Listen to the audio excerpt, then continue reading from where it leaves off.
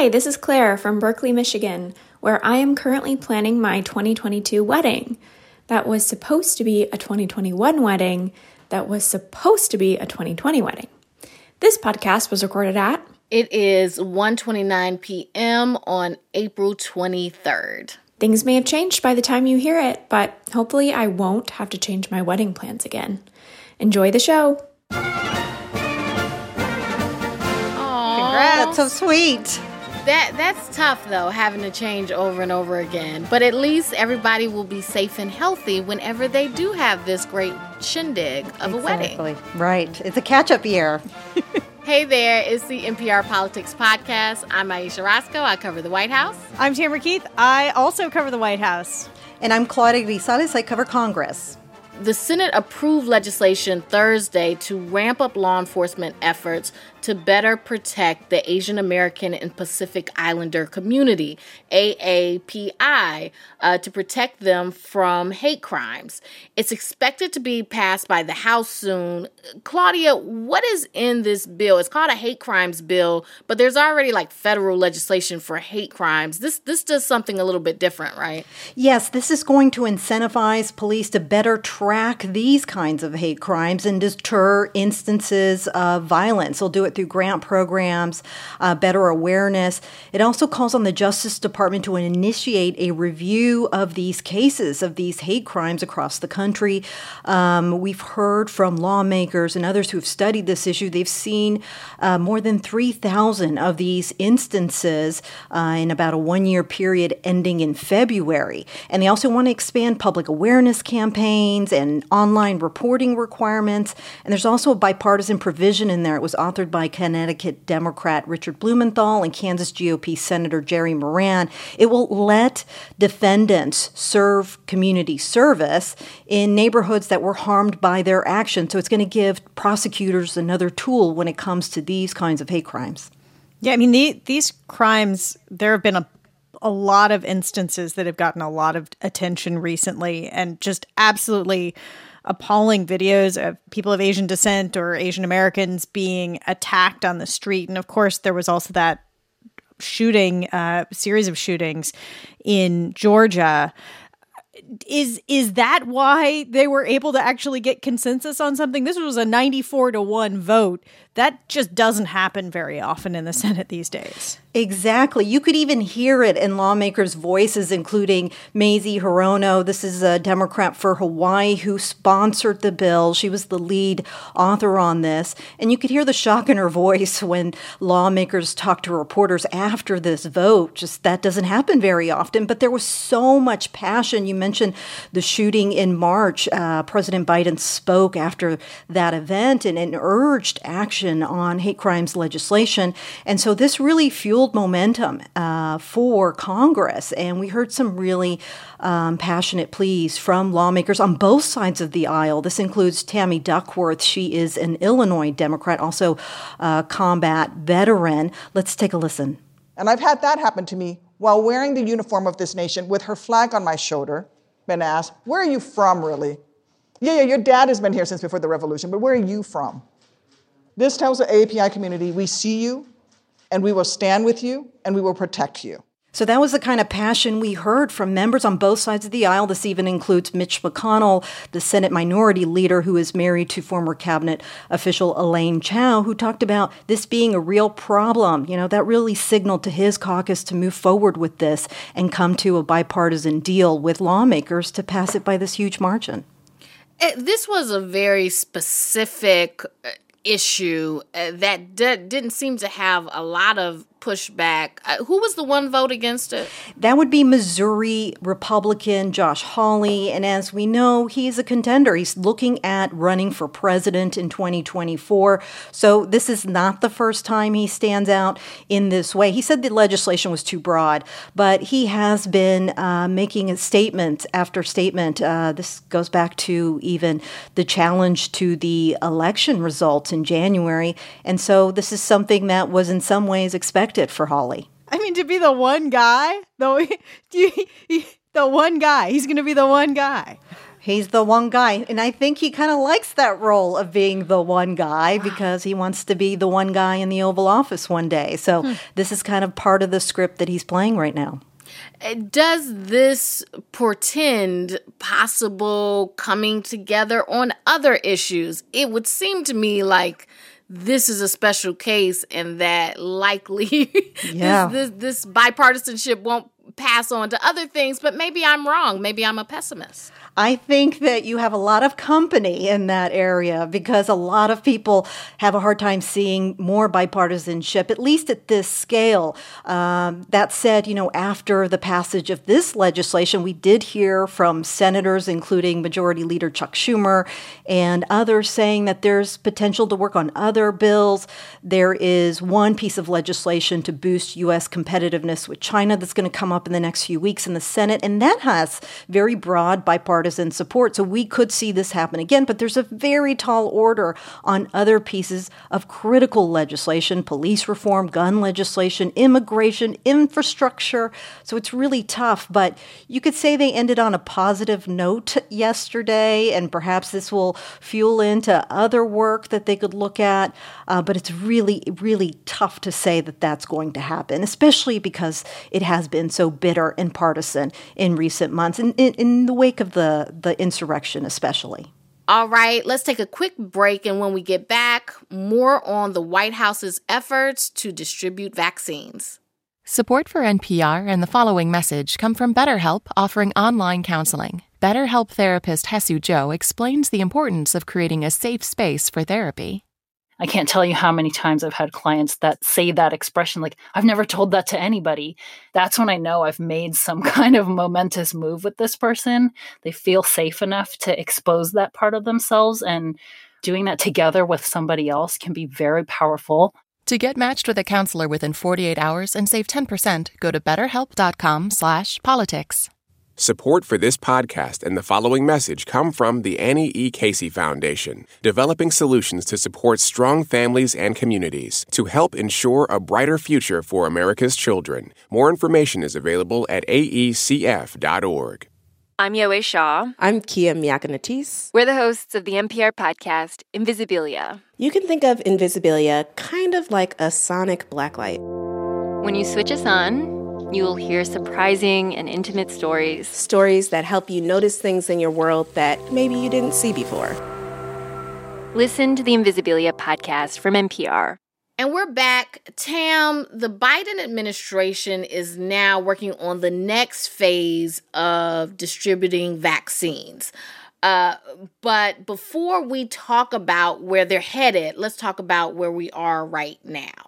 Yeah, and really where we are is that we're at this inflection point where we are going from a situation where demand far outpaced supply to a point where demand will not outpace supply, where there will be plenty of vaccine supply and it will be more about persuasion. But right now, more than 50% of U.S. adults have gotten at least their first shot of a COVID vaccine, and 66%, 2/3 of people over 65 years old are fully vaccinated. And the reason that's so important is because older people have been more susceptible to the disease. That's where more of the deaths have been. So even though now the U.S. has about 60,000 new cases every single day, the deaths are not nearly as high as they were before. And part of that is because older people have gotten this vaccine.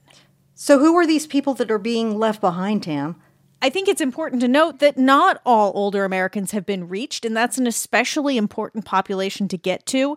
And it may be people who are homebound, people who haven't had time, who haven't had the technology. I mean, we all have had the experience of sitting at a computer, refresh, trying to get our loved ones vaccine appointments. In fact, Claudia, you called me at Well, I don't remember. Was it like 6 a.m. on a Saturday to say there's appointments available? We Get traded online. calls because I checked with you. I said, is it okay if I call you at some weird times? You were like, yes. Because you were a master at this, Claudia. You have a special expertise in the CVS website. She was a pro. Yes, I got obsessed with CVS and refreshing on my cell phone and multiple browsers up and the special times of checking at midnight or between 6 a.m. and 8 a.m. Those were like the sweet spots. And so, yeah, it's this obsession that propelled so many of us then to get parents, elderly neighbors, what have you, booked, and then now for us that we're eligible. So it works out, but it's tough. It's like there is it's tough because it's narrowed to folks who are, willing to go through all this trouble and stay as obsessed as, they are to get these appointments.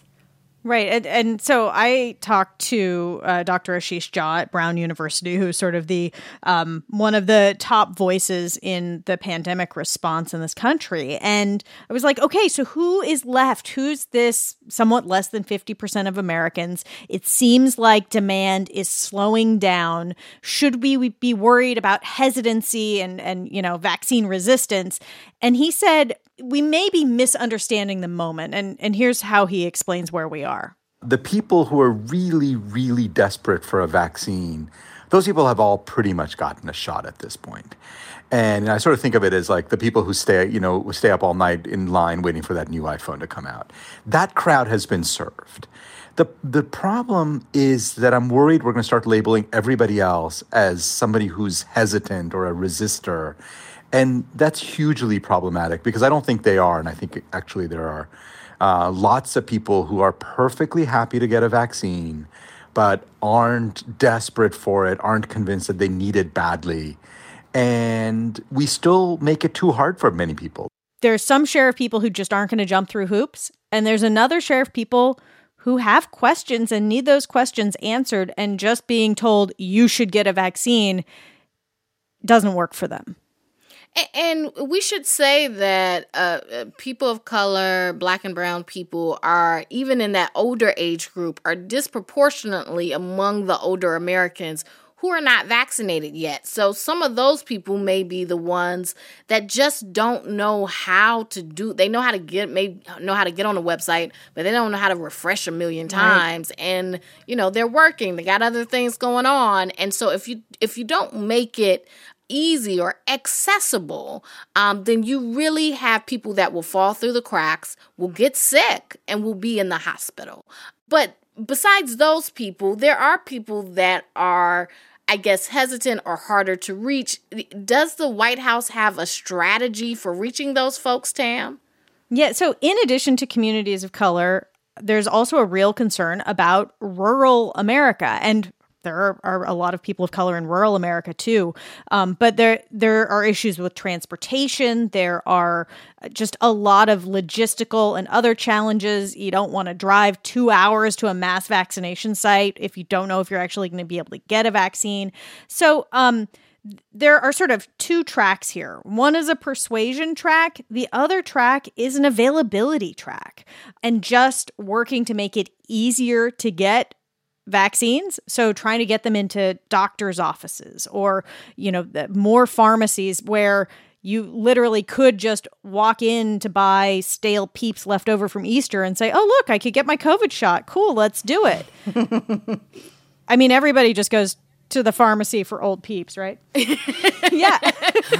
Well, they're using, I think of, I had my grandparents were in the country. They had bookmobiles, right? They would have, I remember growing up, they would bring the library to the house, to my grandmother's house. So why can't they have a vaccine mobile where they just go around and say, you want it? Yeah. So I think the phase that we're in and is absolutely the White House, the Biden administration knows that they're not going to be the best messenger for all of these folks.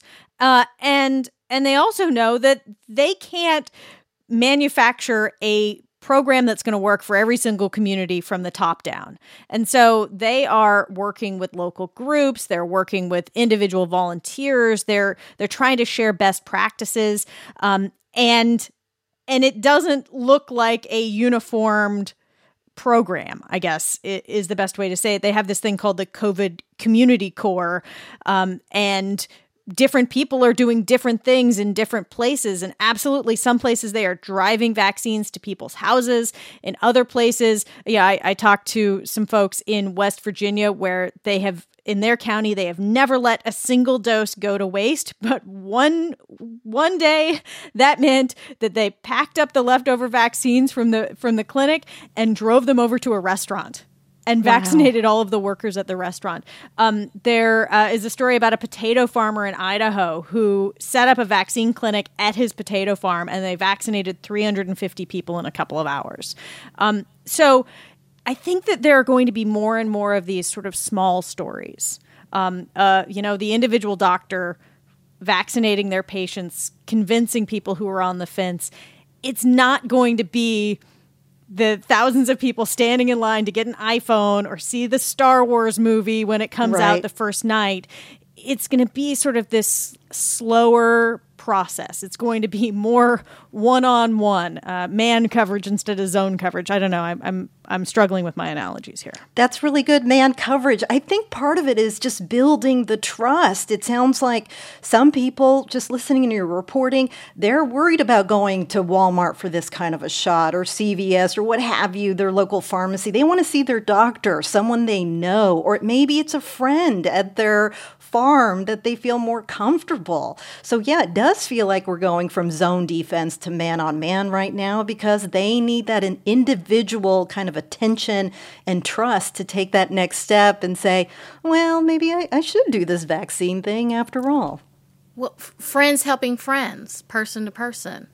Little things. Just like you guys did, helping me get an appointment for my parents. Exactly. We're a microcosm of it. Exactly. Yeah. All right. Well, I think that's enough of the news. Let's take a quick break. And when we come back, it's time for Can't Let It Go. Support for this NPR podcast and the following message come from Sattva. Now you can enjoy listening to politics after a good night's rest on a Sattva. If you think all online mattresses come in a box, think again. That's because Sattva mattresses can't fit into a box. With 2 layers of coils, one for support and the other for comfort, the Sattva Classic can't be smashed, rolled, or packaged in a box. Visit Sattva at saatva.com/NPR. In stressful times, you want to spend your time checking out not just what's best, but what's best for you. We know you care about what you watch, what you read, and what you listen to. NPR's Pop Culture Happy Hour podcast is with you 5 days a week to make sure that time is well spent. Listen now to the Pop Culture Happy Hour podcast from NPR. And we're back. Tam, before we do Can't Let It Go, you and I are going to be a part of a big shindig next week, a virtual live show Tuesday night. So we need everybody to register for that, right? Yeah, so you go to nprpresents.org to sign up. We're going to be on the Zoom, but I promise it's going to be fun. This is NPR Politics After Dark. Yeah, it's 8:30 to 9:30. I am trying to figure out what to wear. Oh, yes, because last time she showed out. She showed out, so now I got to do Rent the Runway. I got to start thinking about it, because last time Tam showed out. So now I have to figure out how can I even live up to this standard, you know? I don't have anything in my closet. And the thing is, I can't wear the same thing twice. No, you can't. So I've got to... The pressure is on. You might have to rent the runway, too. I might have to. What if we show up in the same dress? Oh, no. It could happen. It could. Oh, I'm going to sign in just for that. Let's hope we don't end up in the same outfit. But it's from 8:30 to 9:30. And in addition to us two, because, of course, you want, me and Tam, there's also Susan Davis, Ron Elving, and Franco Ordonez. Yep. And we are going to take questions from you all, which is always the best part. All right. So now it's time to end the show like we do every week with Can't Let It Go. This is the part of the show where we talk about the things from the week that we just can't stop talking about, politics or otherwise. We are going to start with Claudia. What can't you let go of?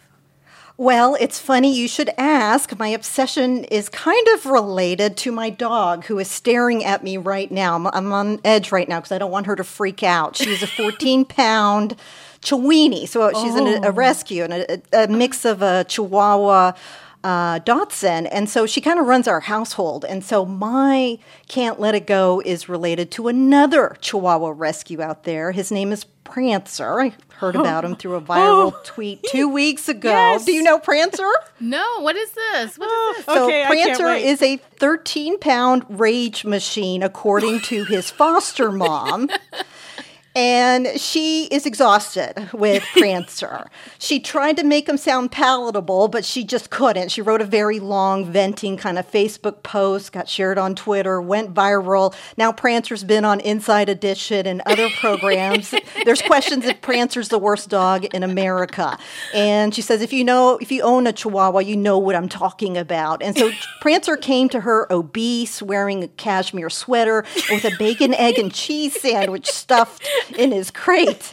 And he's a neurotic mess. He hates men, dogs, cats, children. And really, you're better off if you have no neighbors, because he's going to lock on to their ankles if you do.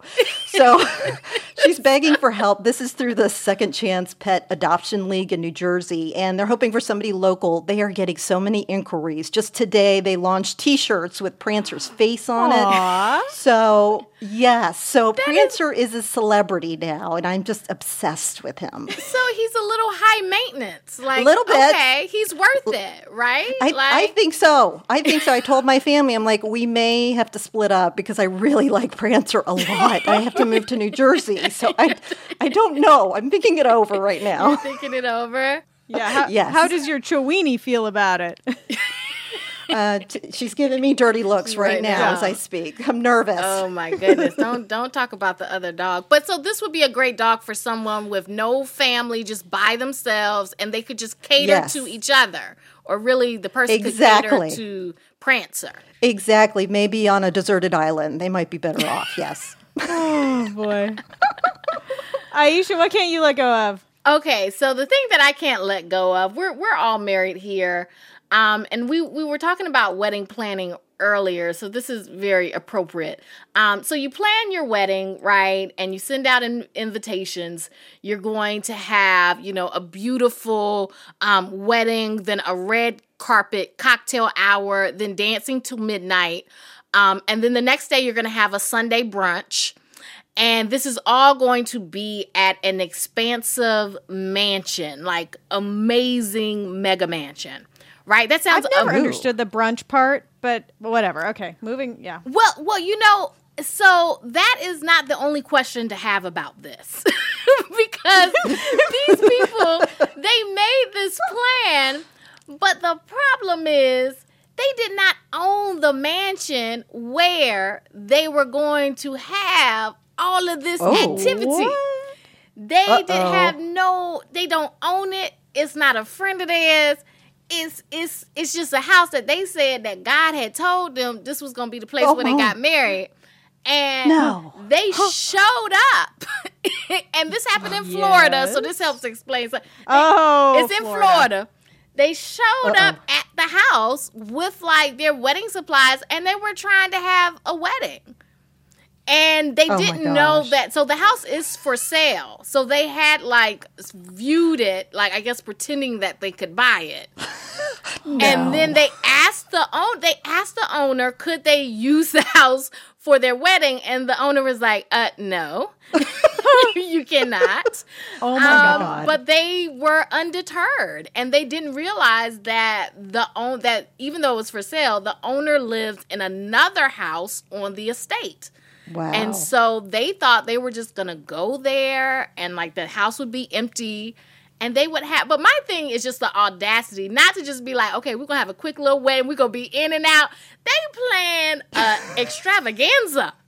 Oh my gosh. They plan to somehow not be thrown out by the next morning. They said they were going to do dance till midnight, and then they're going to have a 4-hour brunch the next day. Wow. I mean, they sent out invitations and everything. I can't. Wow. Yeah. Yeah. It's just it and so the guy the owner calls 911. He's like, oh my these God. people are here. I don't know what they're doing here. They're saying they're having a wedding and it's God's message. I don't know what's going on. All I want is for it to stop. This is the owner to 911. Oh my God. I want to hear those 911 tapes. Me too. Wedding in progress. Call police. Get them here. Oh my gosh. I mean, it was just great. It's just wild. There's an audacity there and a confidence there that I almost respect. Right. You have to channel that sometimes, right? But okay, Tam, what can't you let go of this week? So what I cannot let go of is something that has made the rounds on TikTok and is super viral. And so I guess this is our second week in a row of not being able to let go of TikTok. But this guy, Scott Seiss, and I'm probably mispronouncing his name. He is a comedian and former employee of IKEA. Oh, yes. I'm so glad you chose that. this. I know what you're talking about. Oh, yes. Love it. And so he posted a series of videos where he recounts somebody's threat, complaint, let me talk to your manager, or I'll never shop here again, or do you have any idea how much money I spend here? Do you know who I am? And then the music comes on, and this is a TikTok thing. The music comes on, and he says what he's really thinking. Do you know how much money I spend here? More than you should. Meatballs ain't that good. Save your money. And my time. Doesn't matter how much you spend here. We don't thank our donors. This isn't PBS. This isn't PBS. That's the best part, of course. The best one was the one where the person's like, I know the sale ended last week, but can I still get the discount? And he's like, I know the sale ended last week, but can I still get a discount? Do you hear yourself? We can't go backwards. Time marches on. You want the sale from 15 years ago, too? When's it end, Diane? You want that price? You're going to have to go through the quantum realm with Ant-Man. With Ant-Man, and then you can get the sale. And that killed me. Yeah. He's funny. He should be on his way. Seiss, who actually handles social media for a PBS affiliate in New York as his day job. Wow. Says his coworkers have begun to notice the videos. We don't thank our donors like PBS. That's great. Well, we thank our donors very much. We do. Thank you all. Appreciate them. Thank you all. Thank you. Thank you. You will not get that type of service at NPR. Not at all. Always with a smile. All right, that's a wrap for today. Our executive producer is Shirley Henry. Our editors are Muthani Maturi and Eric McDaniel. Our producers are Barton Girdwood and Chloe Weiner. Thanks to Lexi Shapiro and Brandon Carter. Our intern is Claire Obi. I'm Aisha Roscoe, and I cover the White House. I'm Tamara Keith. I also cover the White House. And I'm Claudia Grisales. I cover Congress. And thank you for listening to the NPR Politics Podcast.